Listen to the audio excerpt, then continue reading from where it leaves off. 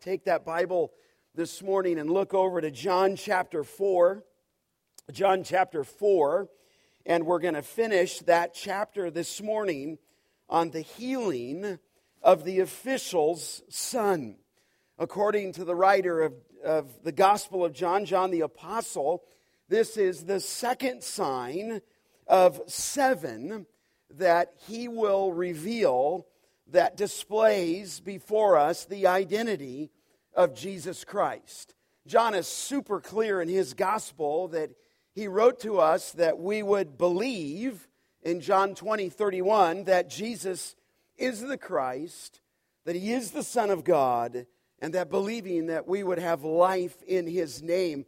And so really he writes to foster and further our belief in the Lord Jesus Christ. I mentioned that it's the second sign. In the first sign in chapter 2, in 1 through 11, Jesus turned water into wine. In fact, if you look back there in chapter 2, in verse 11, it just says there that this is the first of the signs, of his signs, Jesus did at Cana in Galilee. And as we come to chapter 4 this morning, as I mentioned, this is the second sign. Let me go ahead and read our text for you this morning, and I will be reading from chapter 4, verse 43, down to the end of the chapter. It says, "After 2 days, he departed for Galilee. For Jesus himself had testified that a prophet has no honor in his hometown. So when he came to Galilee, the Galileans welcomed him, having seen all that he had done in Jerusalem at the feast, for they too had gone to the feast. And so he came again to Cana in Galilee, where he had made the water wine. And at Capernaum there was an official whose son was ill. And when this man heard that Jesus had come from Judea to Galilee, he went to him and asked him to come down and heal his son, for he was at the point of death. So Jesus said to him, 'Unless you see signs and wonders, you will not believe.' The official said to him, 'Sir, come down before my child dies.' Jesus said to him, 'Go, your son will live.' And the man believed the word that Jesus spoke to him and went on his way. And as he was going, his servants met him and told him that his son was recovering. So he asked him that hour when he began to get better. And they said to him, 'Yesterday, at the 7th hour, the fever left him.' And the father knew that that was the hour when Jesus had said to him, 'Your son will live.' And he himself believed, and all his household. Now this is the second sign that Jesus did when he had come from Judea to Galilee." And so there you have it, the healing of the official's son. Now John selects this event at least in Galilee, number 2, that once again displays the deity of the Lord Jesus Christ. I mean, the main point in the healing of the official's son is to display his miraculous power, to display his divine majesty in ways that only that God can do. And as he does that, as he shows that power, it is to lead to saving faith. Now, Christ is going to be revealed here at the end of chapter 4 as omnipotent God in the healing of the official's son. It's going to show his power. It's going to reveal who he is. It's going to reveal, as I mentioned, his omnipotence. It is an affirmation of his deity. Now, when I say omnipotence, we are dealing with what we know to be one of the attributes of God. God is said to be an omnipotent God, namely that he's all-powerful. And there's different ways to categorize God, if you said it that way, or at least to define him in the Scripture. The Westminster Catechism asks this question: what is God? That's the question of the Catechism. And then the Catechism answers that question. And at least this definition says that God is a spirit, infinite and eternal in his being, unchangeable in his being, infinite, eternal, unchangeable in his wisdom, And then it says infinite, eternal, unchangeable in his power. But it declares from the Word of God, as it puts that together, that God is infinite, he is eternal, and he is unchangeable in his power. And this is, of course, the testimony of Scripture. It says in Psalm 147, verse 5, "Great is the Lord and abundant in strength." He is great and he is abundant in strength. Scriptures, time and time again, affirm God's omnipotence. But certainly God's omnipotence does not mean that to say that God could make a rock so big, that would be the question, that he cannot move it. I mean, if you answer yes, then you affirm something God cannot do. He can't make a rock so big that he can move it. If you say no, he can't make a rock so big, then you state that his power in some way, according to the question, is limited. But of course there are some things that God cannot do. It says very clearly in Titus chapter 1 and verse 2 that God cannot, what? Lie. He cannot lie. So if you ask God to lie, he can't lie because obviously it's inconsistent with his character. We know from our study in the book of James, in James 1:13, it says God cannot be tempted by evil, and he himself does not tempt anyone. So according to the Scripture, there's things that would be inconsistent for the character of God to do or to perform. In fact, in Numbers 23:19, it says that God is not a man that he should lie, nor the Son of Man that he should repent. In other words, he can't lie, nor can he repent. If he had to repent, then he would have to change his mind. And the Scripture says that he's immutable, that he's without change. So Scripture is clear that he's omnipotent. And so when people ask if God can make a rock so big that he could not move it, they reveal their foolishness as to who God actually is. Now the Bible describes God's omnipotence in the Word, and it uses this word. It's called Almighty. Almighty is a name for God in the Old Testament. You, of course, if you've been around the truth for any bit of time, you remember that one of the names in the Old Testament was the name El Shaddai. El, of course, is the Hebrew term for God. Shaddai is the term in Hebrew for Almighty. So it is to say that if you said he's El Shaddai, he is God Almighty. It speaks of his immense power. In fact, in the book of Genesis in 17:11, when Abram at that point was 99 years old, the Lord appeared to Abraham and he said to him, "I am God Almighty." And he used that term. Of course, when you get to the New Testament, in the book of Revelation, in Revelation 1:8, there it says, "Does Jesus, I am the Alpha and the Omega, says the Lord God, who is and who was and who is to come, the Almighty." And so he's omnipotent. There in Revelation 4:11, the four living creatures, day and night, do not cease to say, "Holy, holy, holy is the Lord God Almighty, who was and who is to come." But he's called Almighty. This is the testimony of the Scripture. In fact, the psalmist says in 62:11 that power belongs to God.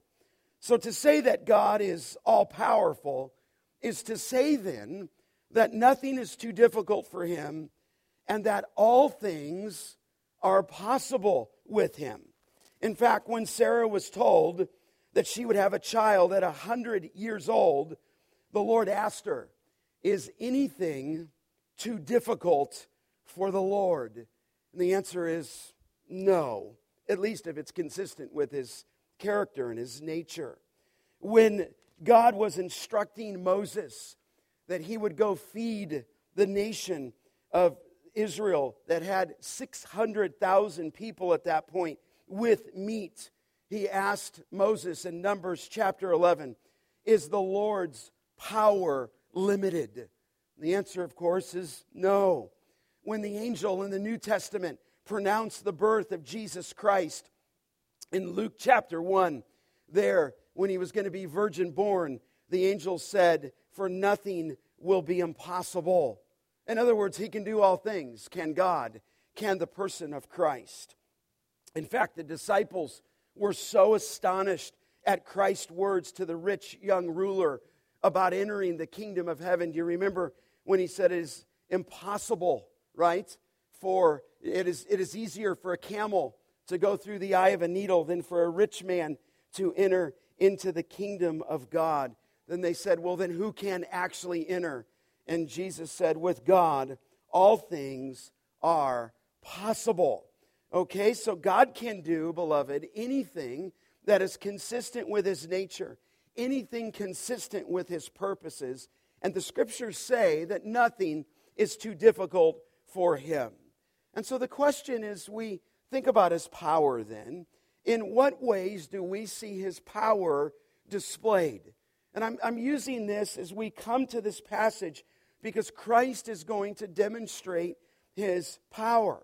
But certainly when we think of the scripture and we think of what way do we see his power displayed, well, certainly we would see it in creation. I would say that. In creation. We know in Genesis 1:1, the Bible declares that in the beginning God created the heavens and the earth. We like to say in theology that he created the world ex nihilo. He created the world out of nothing.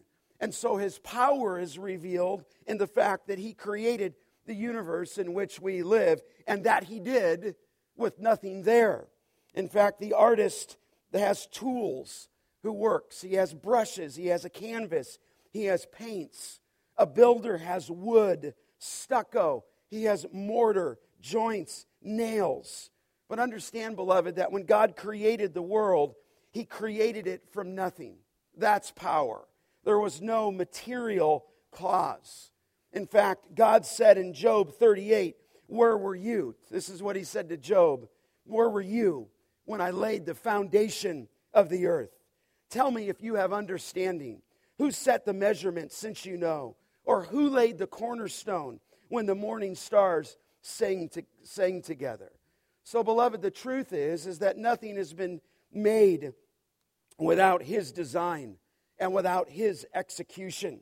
Psalm 89:11, it says this, that the heavens are yours, the earth also is yours, the world and all that it contains. Psalm 89 says, you have founded them and you created them. You have a strong arm and the hand, and your hand is mighty. So, beloved, he's powerful. He created the world. He created it ex nihilo. You say, well, how did he create it? Well, he just spoke it into existence. In fact, when you look in the book of Genesis in 1:3, it says, God said, let there be light, and there was what? Lights. In the Hebrew, when you track that, those are the very same phrases to show that the instance of the divine word was the appearance of his creation. In other words, as soon as he spoke it, was as soon as it came to be. In fact, all of Genesis 1 down through verse 9 says, and it was so. And in verse 11 of Genesis 1, it was so. And in verses 14 and 15, it was so. In other words, God spoke it, and it came into existence. That's what the text says. Augustine, the great church father, or Augustine, called that the divine imperative. The world was created by the power of God's voice. I mean, that's power. Psalm 33:6 says, by the word of the Lord, the heavens were made, and by the breath of his mouth all their host. In other words, he spoke it, and it came into being. Psalm 33:9 says this, that he spoke, and it was done. He commanded, and it stood fast. Jeremiah in chapter 10, verse 12 says, does God speaking there, thus saith the Lord, it is he who made the earth by his power. That is why he is El Shaddai. Isaiah 44:1 says, I am the Lord, and I, he says, am the maker of all things, stretching out the heavens by myself and spreading out the earth all alone. Beloved, that is power. Power. He created it, and he created it with the spoken word. The great theologian Stephen Charnock said that, speaking of God, that he said, quote, with more ease make a world than we can form a thought. Amazing truth. But not only does he create the world by his word, but he also maintains the universe by his word. It says in Hebrews, speaking of the power of God in Christ, that he upholds all things by the word of his power. And again, you know that he not only created the world, but he sustains the world. I mean, if you just consider the sun, it has a surface temperature of about 12,000 degrees Fahrenheit. That is hot. If it were any closer to the earth, we would burn. If it was any further away from the earth, we would freeze. He made it all. Our globe is tilted at the exact angle of 23 degrees, which enables us to have 4 seasons. If it weren't tilted just such, vapors from the ocean would move north and south, eventually piling up monstrous constant continents of ice. So listen, he created it. He did it by just a spoken word, and that even this day in which we live, he is holding it together. In fact, Jesus Christ is the one who holds it all together. It says in Colossians 1:17, he is before all things, and in him all things hold together. So, beloved, just one aspect of his power is the created world. He created it, he spoke it, he sustains it, but there's other things that reveal his power. Certainly, salvation reveals his power. Romans 1:16, for I am not ashamed of the gospel, for it is the what? The power of God unto salvation. Salvation reveals that power. We could also say that next week will be Easter Sunday. And I just encourage you, as David said, of course you have to bring a friend. Bring a friend Friday night if you can. Bring a friend Sunday. Because the resurrection, according to Ephesians chapter 1, is a demonstration of the power of God. Okay? You know, I was just thinking as I'm standing here, I had the wonderful privilege to take in a tennis tournament yesterday of professional tennis players. And on the one hand, it was an absolute delight to be there. Just, you're watching this guy named Djokovic, the number 1 player in the world, play the number 3 player in the world, Nadal. And whenever you're in an event like that, you're watching, at least that point, men at their craft. And one of the things that strikes you is in this large tennis stadium is the cheering that goes on and the service that goes forward. And one guy hit on his serve 136 miles per hour. And of course, the volley would go back and forth, and after a number of times it going back and forth, people would rise to their feet and applaud. Obviously, the best players in the world. But you understand, when you talk about power, He just said, let there be light, and there was light. He's let the waters teem, and then the waters appeared. Let the fish appear, and they appeared. Let the sun, the moon, and the stars, and they appeared at the power of His spoken word. And His power is at work in salvation. His power is at work in the resurrection. And most people won't even get up on Sunday. And so we celebrate uniquenesses of human power and miss the power of God. But I submit to you this morning, as I intro our text, one of the greatest ways that the power of God has been unleashed on this earth is that His power has been unleashed in the person of Jesus Christ. And John, as we come to John chapter 4, selects this account here in the healing of the official's son for a very specific purpose. He wanted you to see the power of God revealed in the person of Jesus Christ. And of course, that power revealed in Christ displays His deity. In other words, the power to create in the Old Testament is now realized in the New Testament in the person of His Son. And the reason I say selects, it's the second sign of which He did in Galilee, but we all know that He did so many miracles that in one text of the gospel, He did so many that He said, remember, I suppose that if all the books wrote them down, we couldn't contain them. And so He selects, do they not, each of these gospel writers to their own end, these miracles that display something of Christ. And what we're going to see this morning is the power of Christ displayed for the purpose that you might believe. So I've arranged this text around three features in the healing of the official son that demonstrate the power of Christ that leads to a saving faith.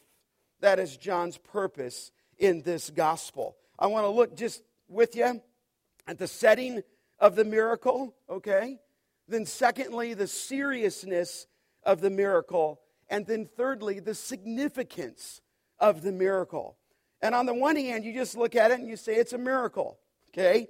And we're going to walk through this miracle. But on the other hand, it's absolutely fascinating how John packed this together. And I had to read just pages of certain arguments in the text here that people just don't know what John was quite doing here or why he said exactly what he said. So I have found this text very, very interesting. So let's dive into the text. Let's look at first the setting for the miracle. The setting for the miracle. Look at verse 43. It says there that after 2 days He departed for Galilee. Now, that's not hard to understand. After 2 days He departed. You say, well, where was He? Well, you remember back in chapter 4 there, if you go back to verse 40, it says that when the Samaritans came to Him, they asked Him to stay with Him, and He stayed there, what? 2 days. So after He had wondrously saved the Samaritan woman, a revival had taken place. Many people from her town believed. They said, Jesus, will you come? Will you stay with us? He did, and that He did for 2 days. So then what He does is He heads north from Samaria. And you say, well, where is He going? Well, He's going back to Galilee. You say, well, why is He going back to Galilee? Look back at the beginning of chapter 4. It says there that after He had spoken to those disciples in chapter 3 and had spoken to Nicodemus, it says in chapter 4 in verse 3 that He left Judea and He departed again for what? Galilee. And so that trip began in chapter 4:3. And now, 2 days after being in Sychar, He's going back as He intended to the area of Galilee. From Sychar, to Galilee, or actually to Cana, which is where he was, is about a 2 to 3 day trip, roughly about 40 miles. Now he's on his way back to Galilee, and here's one of the questions that comes into the text. Look at verse 44, and it's put in parentheses. The editor did that, not the original languages. I don't actually think it's needed, if you will. And I'm reading from the ESV. It says, "For Jesus himself had testified that a prophet has no honor in his own hometown." Stop there just for a second. He's going back to Galilee because a prophet has no honor in his own hometown. It almost doesn't make any sense. He's going to go back there because he doesn't. Now, in the ESV, you can see there in verse 44, it says, "For Jesus himself had testified." If you're holding an NIV, it doesn't use the word "for," which is wrong, actually, because the "for" is in the original language. So that literally what he's saying is, I'm going back into my hometown, and I'm going back into a place that a prophet has no honor in his own hometown. And it presents, as I mentioned, a dilemma. It presents a major problem. And there's just pages and pages written on this. Why does he go to where he has no honor? Why does he go back into his own hometown, as we read, and go back to the place where they're not going to show him honor? And there's different ways. There's probably at least 12 different statements that some of the scholars believe as to why he went back to Galilee. Some of them say, and I don't want to become over dogmatic, but I do think it's very clear why he went back. Some would say that he was going back there because he wanted to evoke the belief of the Galilean people. In other words, he wanted to go back into his hometown, even though his hometown would reject him, because it shows you that he is, in fact, the Savior of the world, and he's going back to evoke people, in these people, his own people, a belief in who he is. In other words, this argument would say, in spite of what they say, the Galileans, he goes. Other people would say, in verse 45, look down in the text, "So when he came to Galilee, the Galileans," it says, "welcomed him," which brings you to another potential. When I say problem, there's never a problem with the text, right? When I say a problem, there's never a problem because it's inspired. But people say, well, how does that work? So on the one hand, he goes to Galilee, but the prophet is without honor in his hometown. But when he goes to Galilee, in verse 45, they actually welcome him. And so he was prophetically going into Galilee, some would say, because though they previously rejected him, he knew that they would receive him, and so he went there. Well, you can write all you want on what this means. But I think it's very clear what it means. And the answer is in the text. If you go back to the beginning of chapter 4, do you remember at the end of chapter 3, the popularity of Jesus was on the rise, and that he was beginning to overshadow John the Baptist? Do you remember that? And they said, "Rabbi," look back at 3:26, "he was with you across the Jordan, to whom you bore witness. Look, he is baptizing, and all are going to him." Do you remember the disciples of John were concerned that as he began to point the way to the Lamb of God, the people begin to leave the Baptist and they begin to flow to Jesus. So remember, as we came into chapter 4:1, when Jesus learned that the Pharisees had heard that Jesus was making and baptizing more disciples than John, although Jesus himself did not baptize, but only his disciples, he left Judea and departed again for what? Galilee. You say, well, why did he go to Galilee? Well, it seems pretty obvious to me. His popularity was on the rise. He doesn't want to be made the king.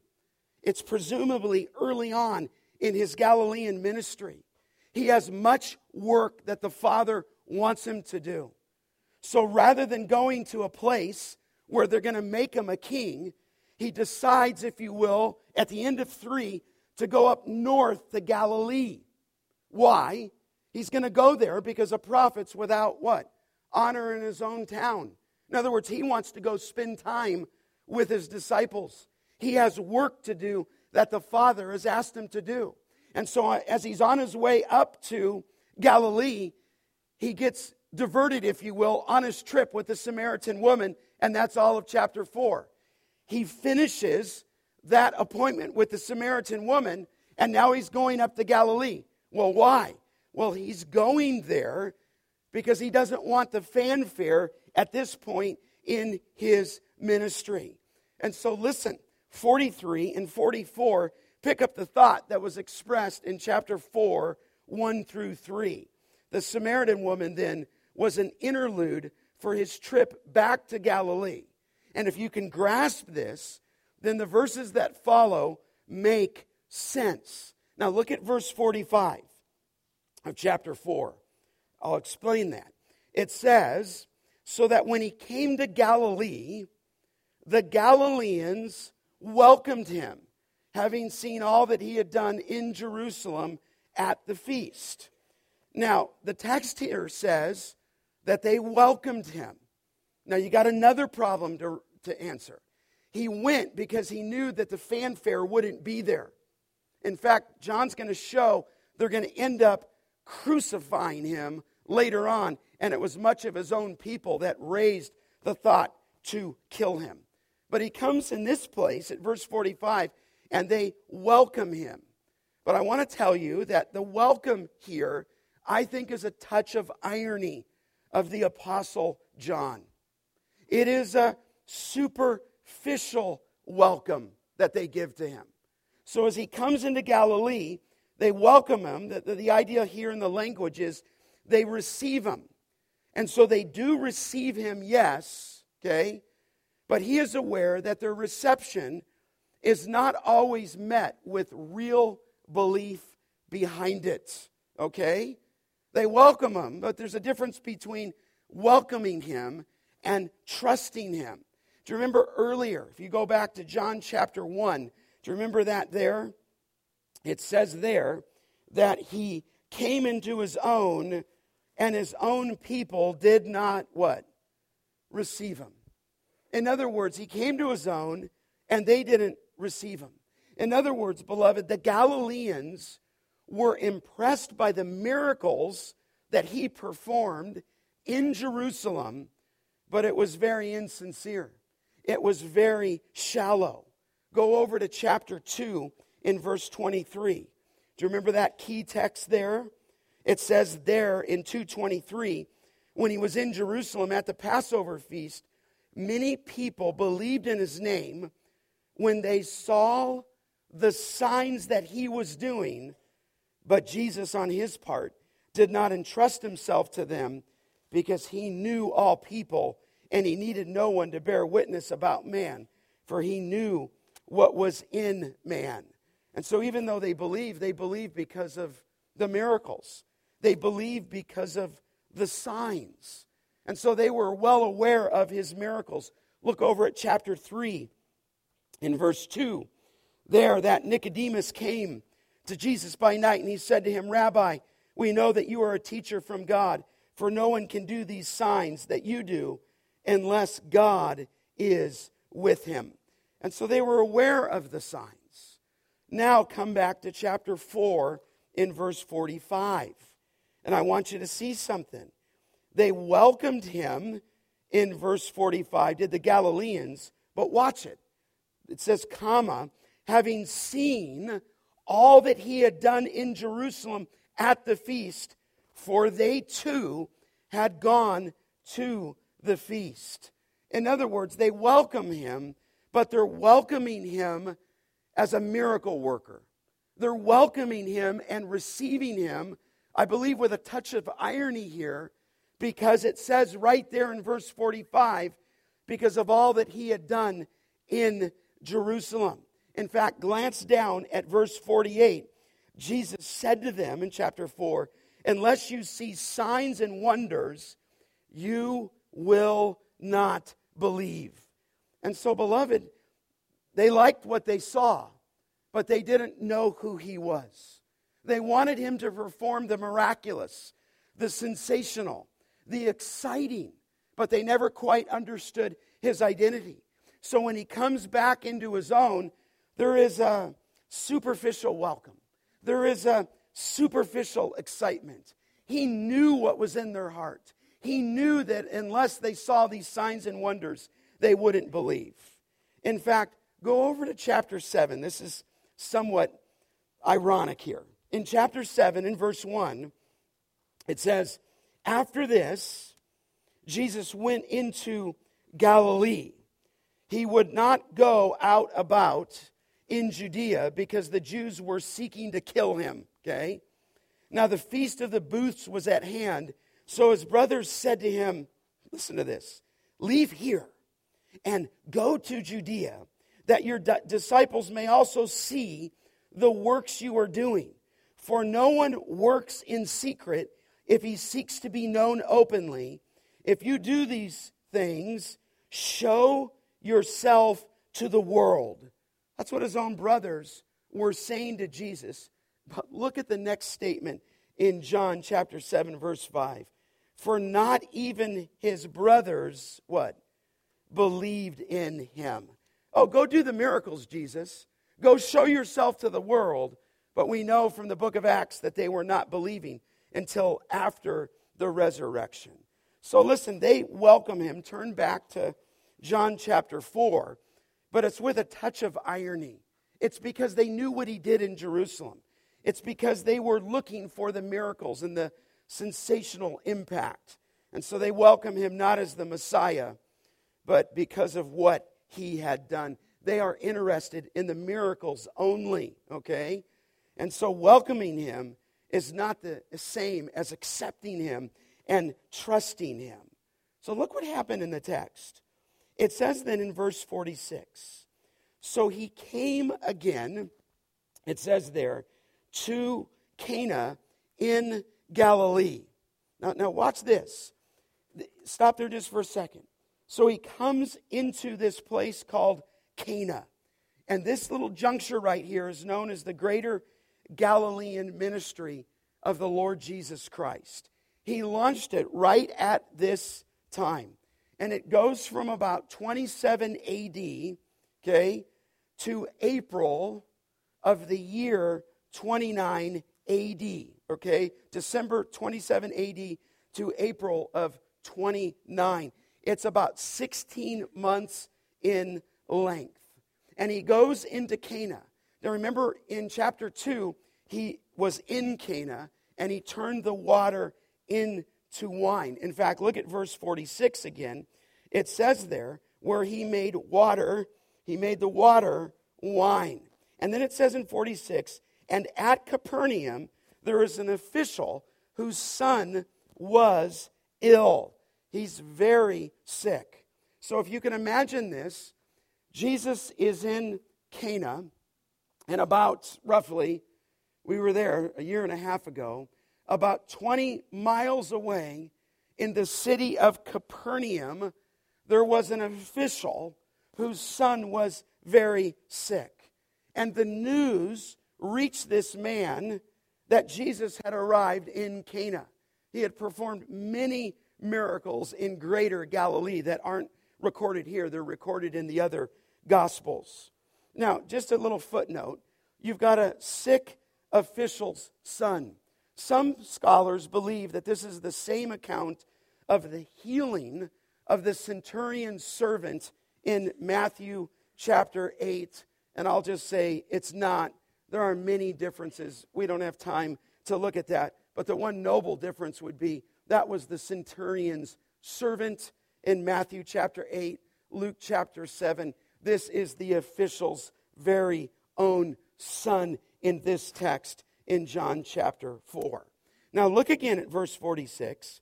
It says there that there was an official whose son was sick. The word there for official is just the Greek word basilikos, okay? It just means a royal official. Sometimes they call this the nobleman. But by that very title of official, he is probably an officer for Herod Antipas. That is not King Herod in the early parts of Matthew 1, who was looking to kill Christ. He gave his kingdom away to his 4 sons, and this is one of them here that this royal official years later is working for. He's working for Herod Antipas, and sometimes they called Herod Antipas a king. He wasn't really a king. He was a tetrarch is what they called him. And so here is this man. He's an official for Herod Antipas. I don't need to go into all of it. Herod Antipas, though, is the one who got John the Baptist's head on a platter. So he is working for a very evil man, okay? And he is an official for this man. And there's no question that this official was a man of great power. He was a man of great influence. He was a man, no doubt, of great wealth. And this man likely in this area had everything but the health of his son. And death was very near this man's door. Now there's some question, is this official Jewish? Is he a Gentile? Is he a Roman? We simply don't know. But we do know that his son is at the point of death. In other words, money couldn't buy his son's health. And this official, this Basilikos, was desperate. And so there's the setting of the miracle. And then secondly, let me take you here to the seriousness of the miracle itself. Look at verse 47. When this man heard that Jesus had come from Judea to Galilee, he went to him and asked him to come down to heal his son, for he was at the point of death. Here's the seriousness of the miracle. In other words, this guy's not just sick, his son, he is at the point of death. And so as soon as the Lord got to Cana, this man got the news. He leaves Capernaum. He comes roughly 20 miles over to Cana because of his news of the previous miracles, and he's got to get to the Lord Jesus Christ. Now look again at verse 46. It says there, in 47, that he went to him and he asked him to come down. Now it's a very mild word in the ESV, but it means that he implored him to come down. His son is at the point of death, beloved. In fact, you could actually render it this way. He begged Jesus to come down, and down because Capernaum was down by the sea, down by the Sea of Galilee, which is really just a lake. And he begged him, he implored him. And in the language, he just didn't beg him and implore him. He did so repeatedly. I mean, he is at desperation point. In other words, Jesus, come now, or all will be lost forever. Jesus, if you don't come, he will certainly die. And then what follows from that heartfelt plea is a shocking statement. Look at it in verse 48. Jesus said to him, unless you see signs and wonders, you will not, what? Believe. I mean, on the one hand, I don't know another way to say it. That is shocking. This guy comes to Jesus. He finds Jesus. He begs him. He pleads with him. He repeatedly says so.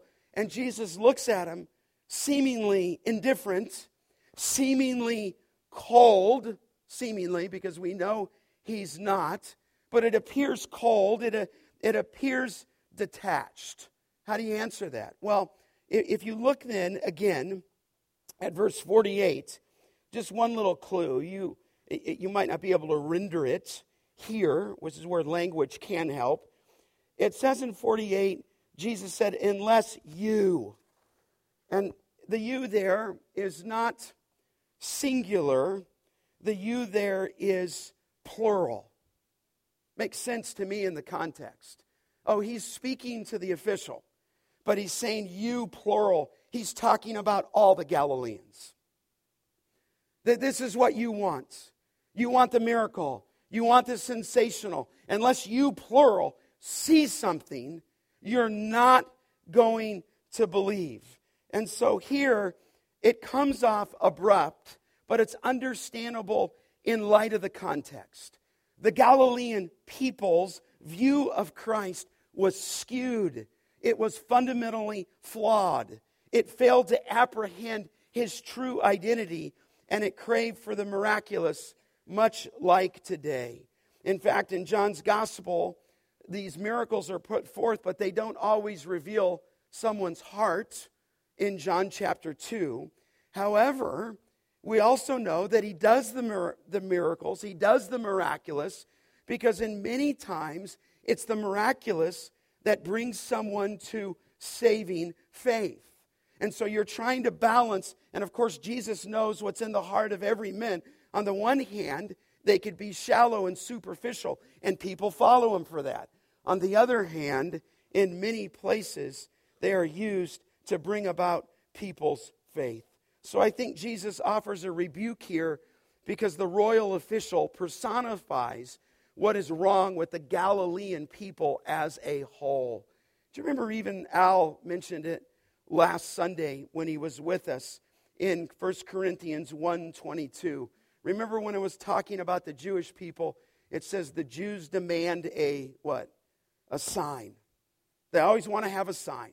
They always want to have the miraculous. In fact, Kent Hughes put it this way. They were following Jesus as if he were a religious sideshow. And here's what Hughes said. Hurry, hurry. Don't miss the latest miracle. Get your popcorn here. Crowd in close, folks, so you can see the new added miracle. I think it was kind of like a show to many of them. And there was such an extreme focus on the signs and miracles and the wonders that the people were missing his identity. Now, what strikes me next, though, is amazing. You say, well, what would the guy say? You seek me for what I'll do, but not because you believe. You say, what does he do? Well, look, he's got a one-track mind.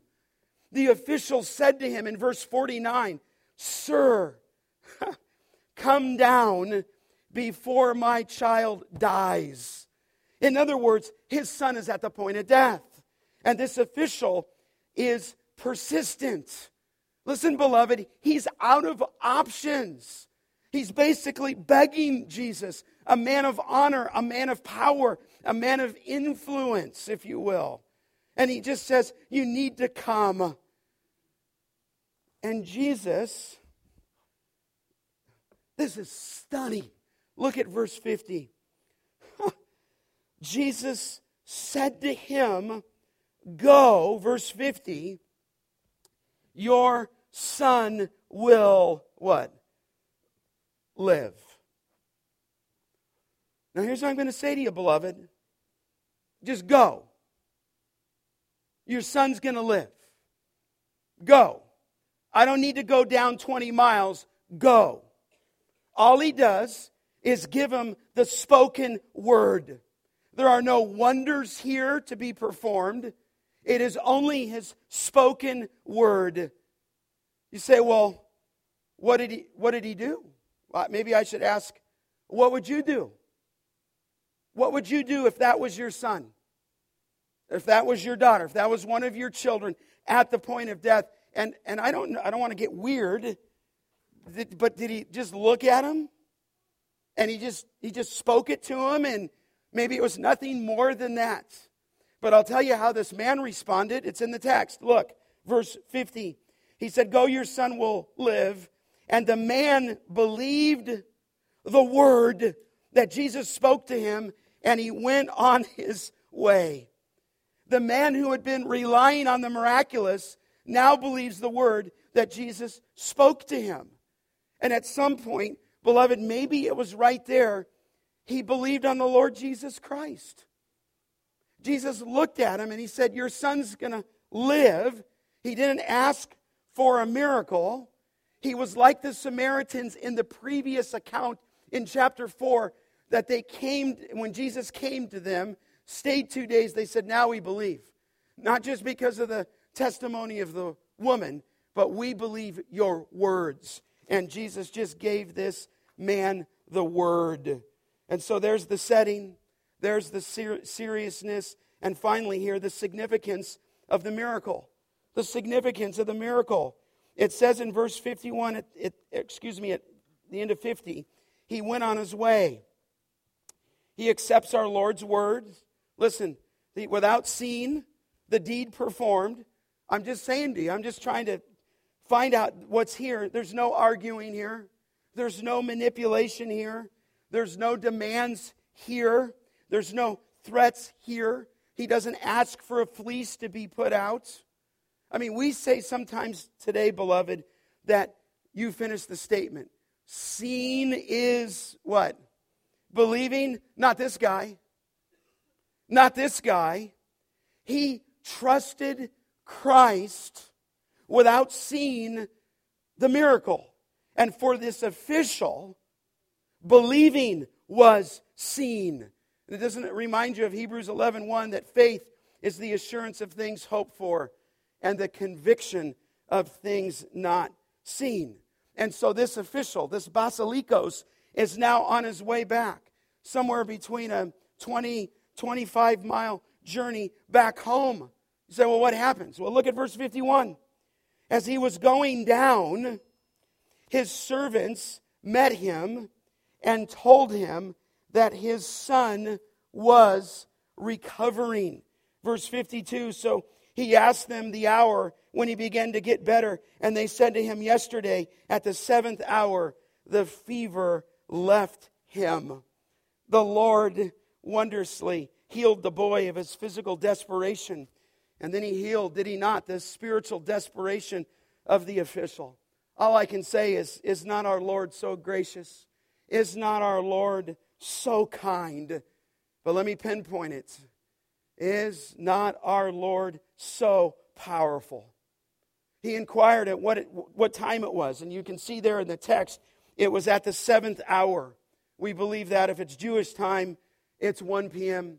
If it's Roman time, it's 7 p.m. You say, is it Jewish time or Roman time? Well, that doesn't seem to be the point. The point seems to be, I do think it's Jewish time. I think it's 1 o'clock though, but it's still not the point. The point is that the healing perfectly corresponded to the time that Jesus gave his word. You say, well, what happened? Look at verse 53. It says there that he himself, what? Believed, and all of his household. You said, Scott, I think he already believed at verse 50. Yeah?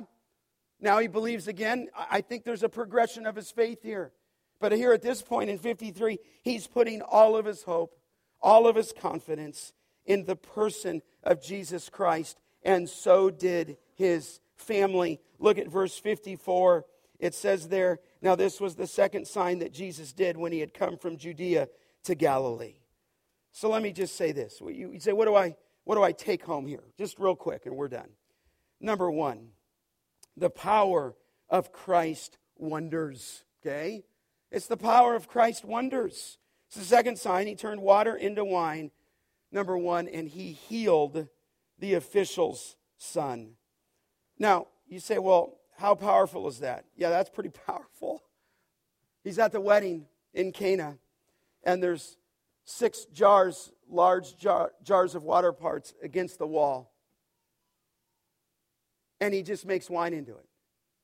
I looked just for my own curiosity how to make wine. Now, I'm not going to drink it, okay? Go on YouTube and find out how to make it. Absolutely unbelievable, the process of what they have to do to get those grapes, to do what the grapes do, to ferment the grapes, to put the water in, to put the temperature in, to put the chemicals in, to let it sit, then to put more in, and to put another chemical in, then to let it sit again, and let it sit again, and air vac this, and right temperature this, and adding this. All I know is he looked at the water, they filled the water, and it filled up to the best wine that they ever tasted. Listen, beloved, here's the point.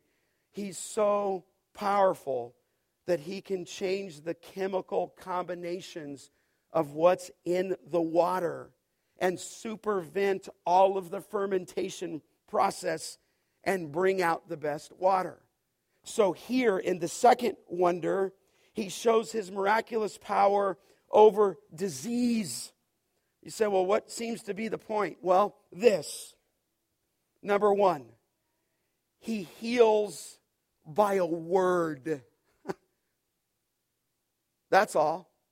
That's power. 20 miles away, he looks at the dad and says, go, your son lives. And 20 miles away, or 20 million miles away, he changes the chemicals in that boy's body of a raging fever to health. And I'm just telling you, he did it by a word.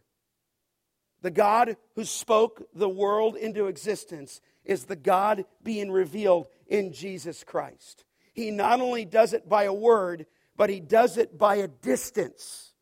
Every other healer and false healer has to be there and run his shenanigans and run his slick sideshow. Not Jesus. He just looks at the guy and says, go, your son lives. And 20 miles away, not just his word, but secondly, by distance, he heals that boy. That's power. And then thirdly, he just heals them instantaneously. The same hour Jesus spoke is the same hour that the boy recovered. And so, who is he? He's God in the flesh. And what strikes me is not only the power of his wonders, but the power, secondly, of his words. All he did was speak the word. And here, this man placed his faith in Jesus Christ. And so I just ask you, have you placed your faith in this one? Have you come to the place where you've put all your hopes, all your dreams, all your thoughts about the future in this one? For who is this one? He is God. He is the Son of God. He is Messiah. And he came to display his power so that you would put your trust and hope and confidence in the Lord Jesus Christ. And so I just ask you if you've done that today. And listen, more powerful than the miracle itself is the power, at least in this passage, both are true, of his spoken word. And that's why we're going to exalt this every week, because it's in the words of Christ that we find the very voice of God to us. And so you've listened to the voice of God this morning through the words of Christ on the printed page.